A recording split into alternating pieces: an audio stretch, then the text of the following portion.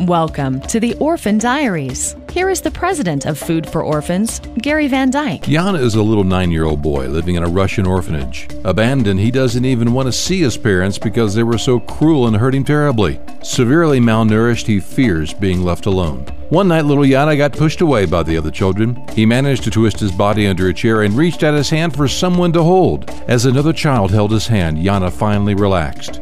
It was their touch that gave him peace and drove off the demons of fear.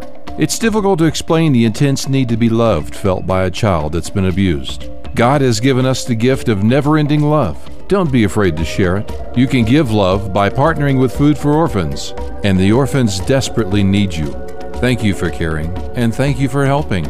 For more information, visit www.foodfororphans.org or call 719-591-7777.